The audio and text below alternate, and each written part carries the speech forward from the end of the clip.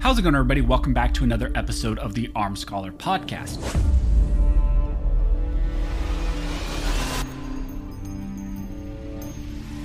In this episode of the podcast, I'm going to be giving you a recap of what has happened this week in the Second Amendment realm.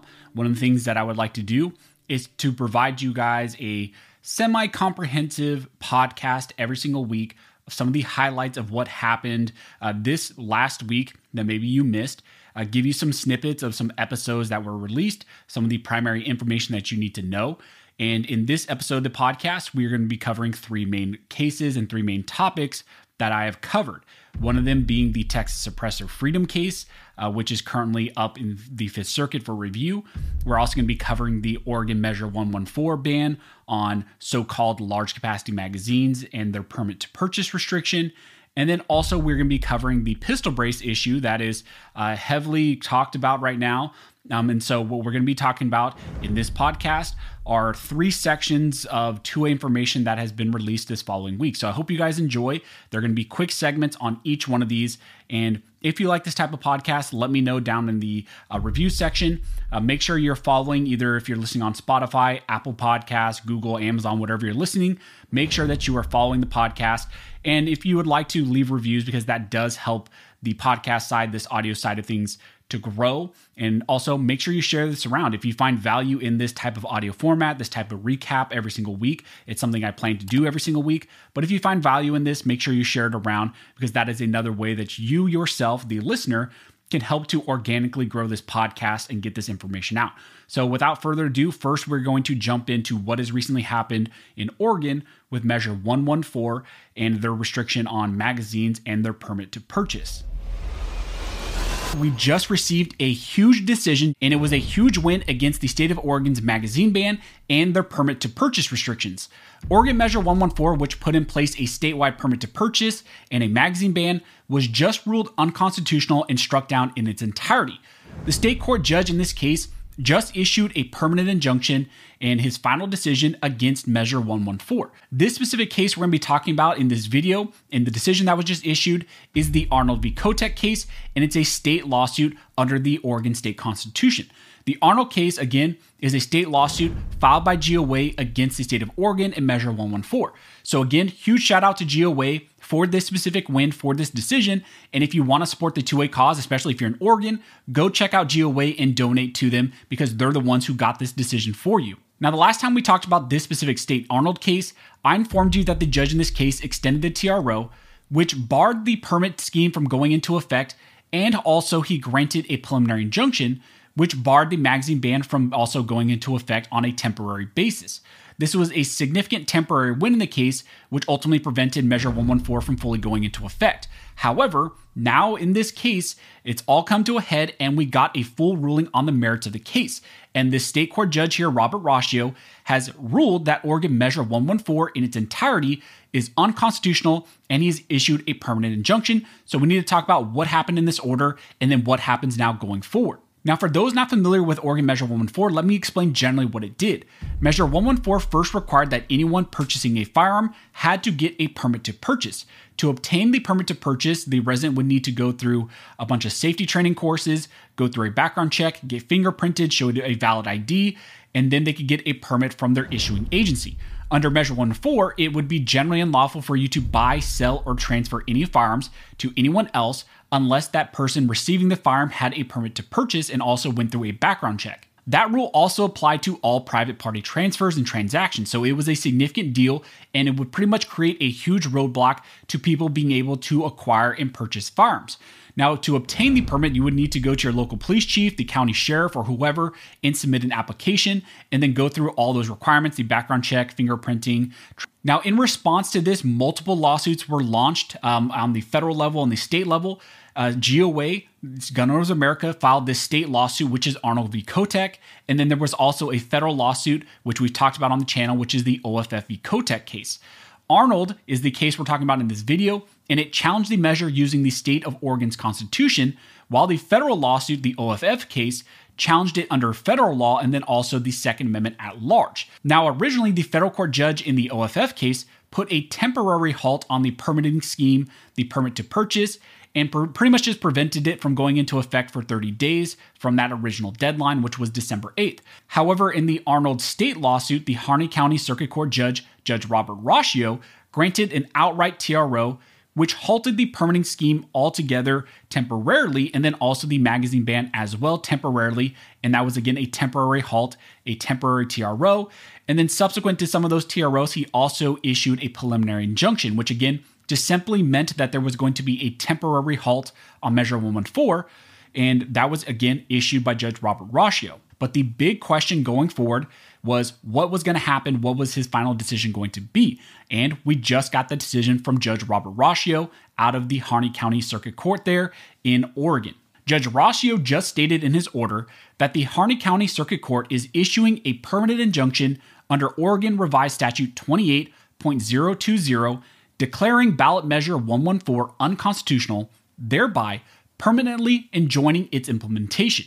The order goes on to state that the court is preventing the undue burden of ballot measure 114 from being imposed on current and prospective gun owners who have a right to lawfully possess firearms for the purposes of defending themselves and the state against imminent threats of harm. The court, using its equitable power, declares and adjudges ballot measure 114 facially unconstitutional in all of its applications under Oregon Constitution, Article 1, Section 27. Ballot measure 114 is permanently enjoined from implementation. So again, that is a huge win. You just had a state court, a state judge in Oregon, strike down Oregon measure 114, their permit to purchase, and then also their magazine ban. The judge in this case used Bruin and also reviewed the Oregon state constitution to find that the gun purchase permit restrictions and then also the magazine ban is in fact unconstitutional. Therefore, he struck it down in its entirety. Now, the question I think for a lot of people in Oregon is what happens now going forward. Now, keep in mind there was already a TRO and a preliminary injunction which prevented the permit to purchase and the magazine ban from going into full effect. I suspect that that will completely remain the same, and now even more so will have full force and effect because of this permanent injunction and this final merits decision by the judge here, Judge Robert Roscio. The question, of course, going forward is what is the state of Oregon going to do? I have pretty much no doubt that they will appeal and eventually try to take this up to the Oregon's state Supreme Court and try to litigate this in front of the state Supreme Court at some point. I think the status quo is going to remain the same in the interim, meaning that the higher courts probably will not all of a sudden just drastically change the status quo, will not just say, okay, we're going to take back all of these things, we're going to let Measure 114 go into full effect, even though it never actually went into effect. Because again, keep in mind, Oregon Measure 114 was never actually allowed to go into full force and effect in its entirety.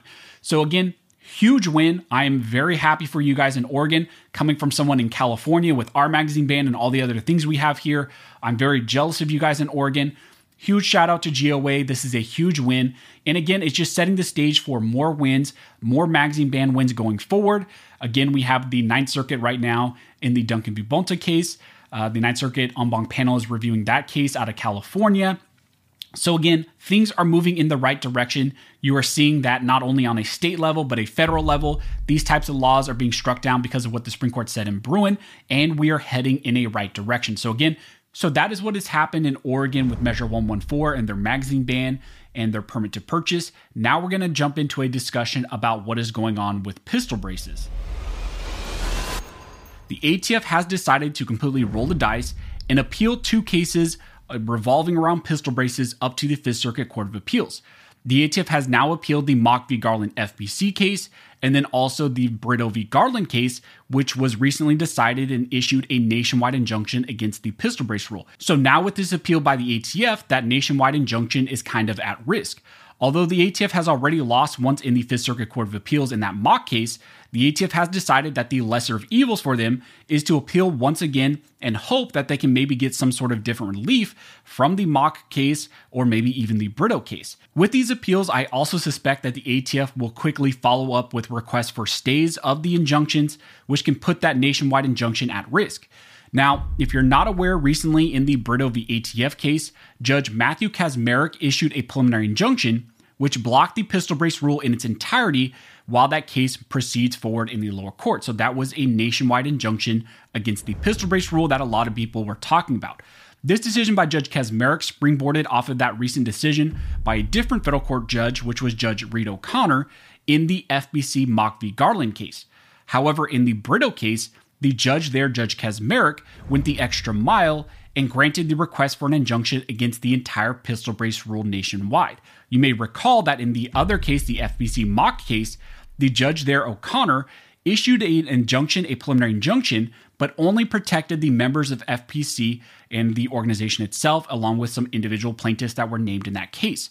Then there were some other organizations like GOA, NAGR, SAF, who also got similar protections in their lawsuits under the district courts there in Texas as well. So a lot of these cases built off of what happened in mock, and then the Brito case was issued, which gave nationwide relief, but now all of that is at risk with these appeals. The Fifth Circuit did not decide all of the factors for the injunction, but they did rule that FPC showed the hardest aspect of the preliminary injunction test, which was a likelihood of success on the merits. Now on re-review, all Judge O'Connor was deciding is if the three remaining factors for an injunction were in fact met, if they were present, and what type of potential relief would he grant to FPC.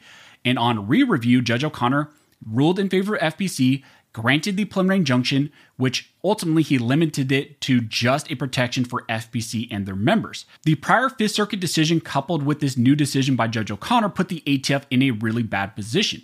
One of the critical things with this remand was that FPC was given the factor of likelihood of success on the merits, and now any appeal by the ATF, once again up to the Fifth Circuit, will also put them in a very hard position because, again, the likelihood of success on the merits will be credited to them when the Fifth Circuit re-reviews this case.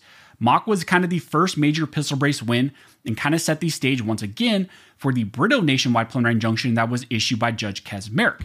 Now, after that mock case, Judge Kaczmarek also ruled against the ATF on the pistol brace rule. He used the mock decision as a starting point to then rule that the pistol brace rule must be stayed in its entirety. So that again was a stay on the entire rule, and that was a nationwide injunction. Now with the mock preliminary injunction and then also the Brito preliminary injunction, the question was, what would the ATF do in response?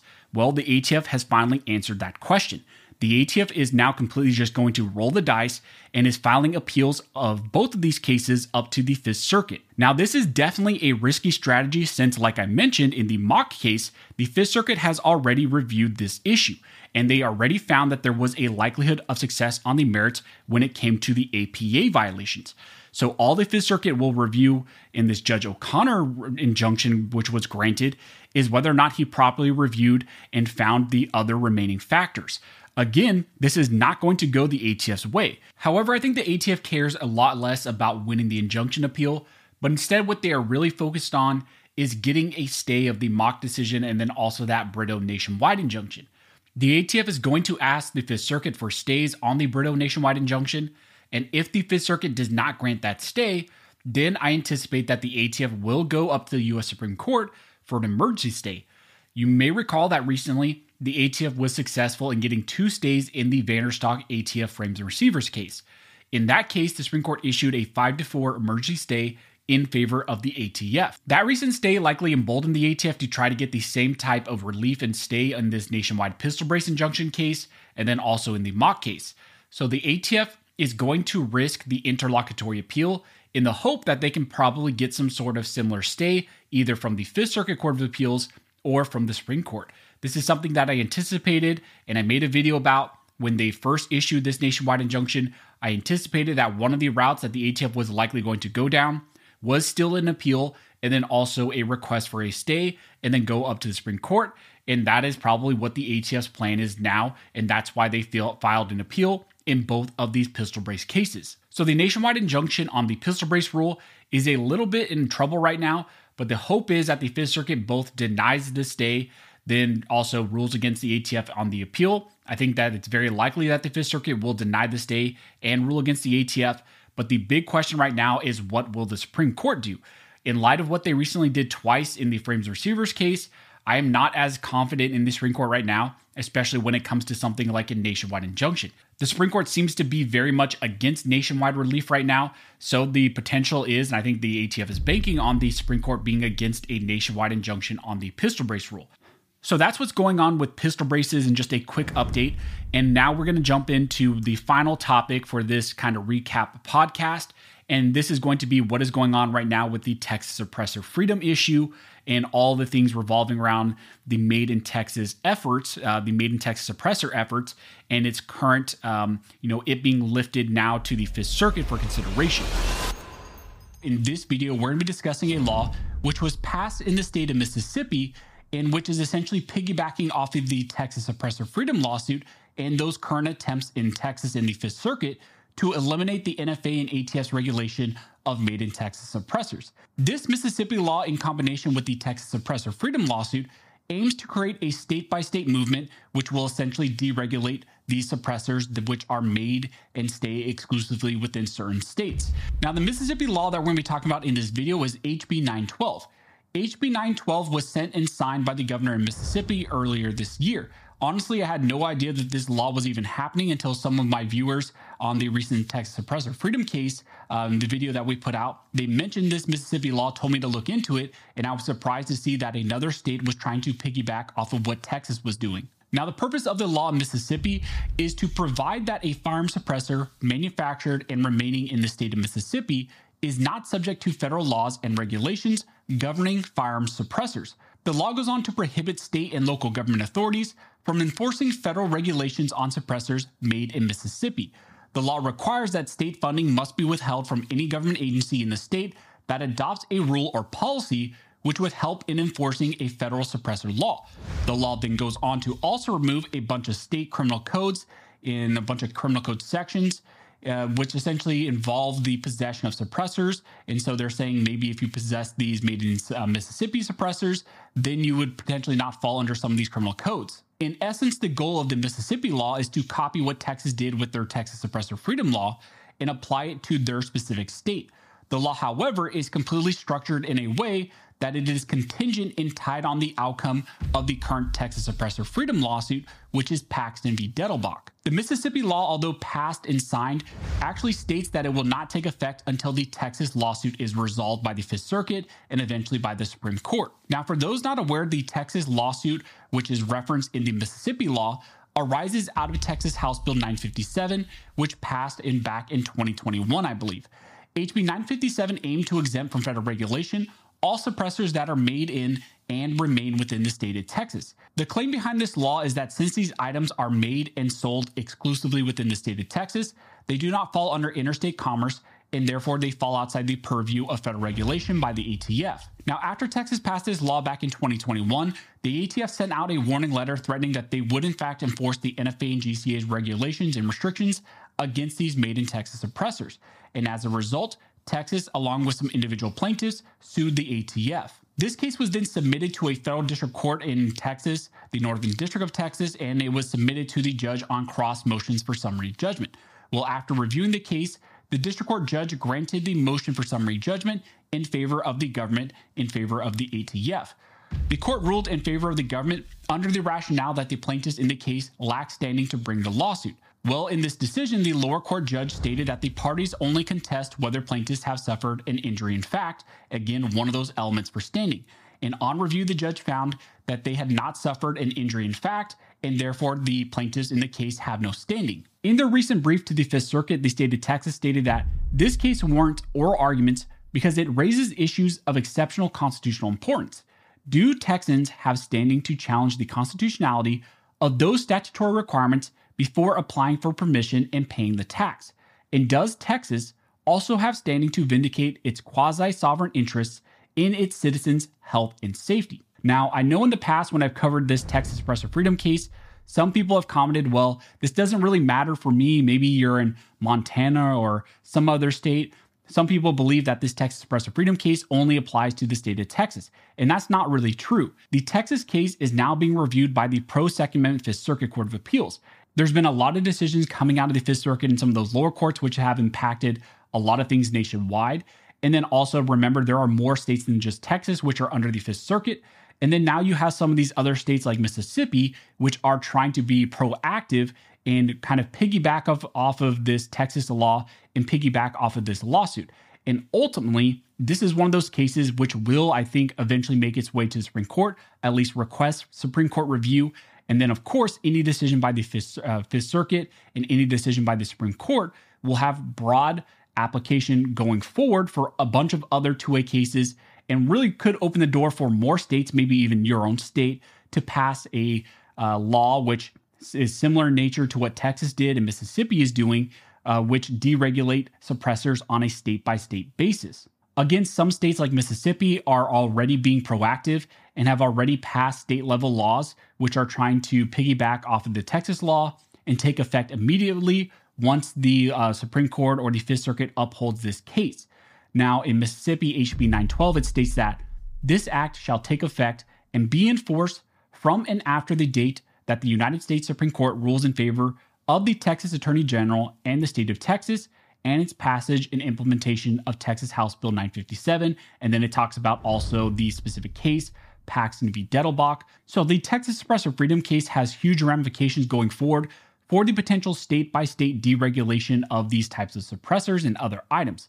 But I just want to remind everyone, just in case, that right now the ATF still treats these items as regulated and subject to the NFA and GCA's restrictions, and they will still go after people who engage in this type of conduct if you don't file a Form 1, if you don't follow the proper procedures. So again, keep that in mind. Also, for those of you in Mississippi, if you're watching this, your state law is not active until the Paxton case is resolved. So again, keep that in mind. Now again, hopefully the Fifth Circuit gives us another Pro 2A win, and then maybe we get this case up for Supreme Court review. So that's just a quick recap of what's going on with these three main topics this week: the Texas Suppressor Freedom case, the Oregon Measure 114 issue, and then also the pistol brace issue. I hope you guys found value in this topic, in all these topics. If you want more comprehensive overviews, of course, you can go watch the full videos over on the YouTube side of things. If you're not aware, I have a YouTube channel. It's called The Armed Scholar. But again, this is going to be something I'm going to be doing every single week, releasing a quick podcast recap of some of the main things that have happened in the two-way world this last week.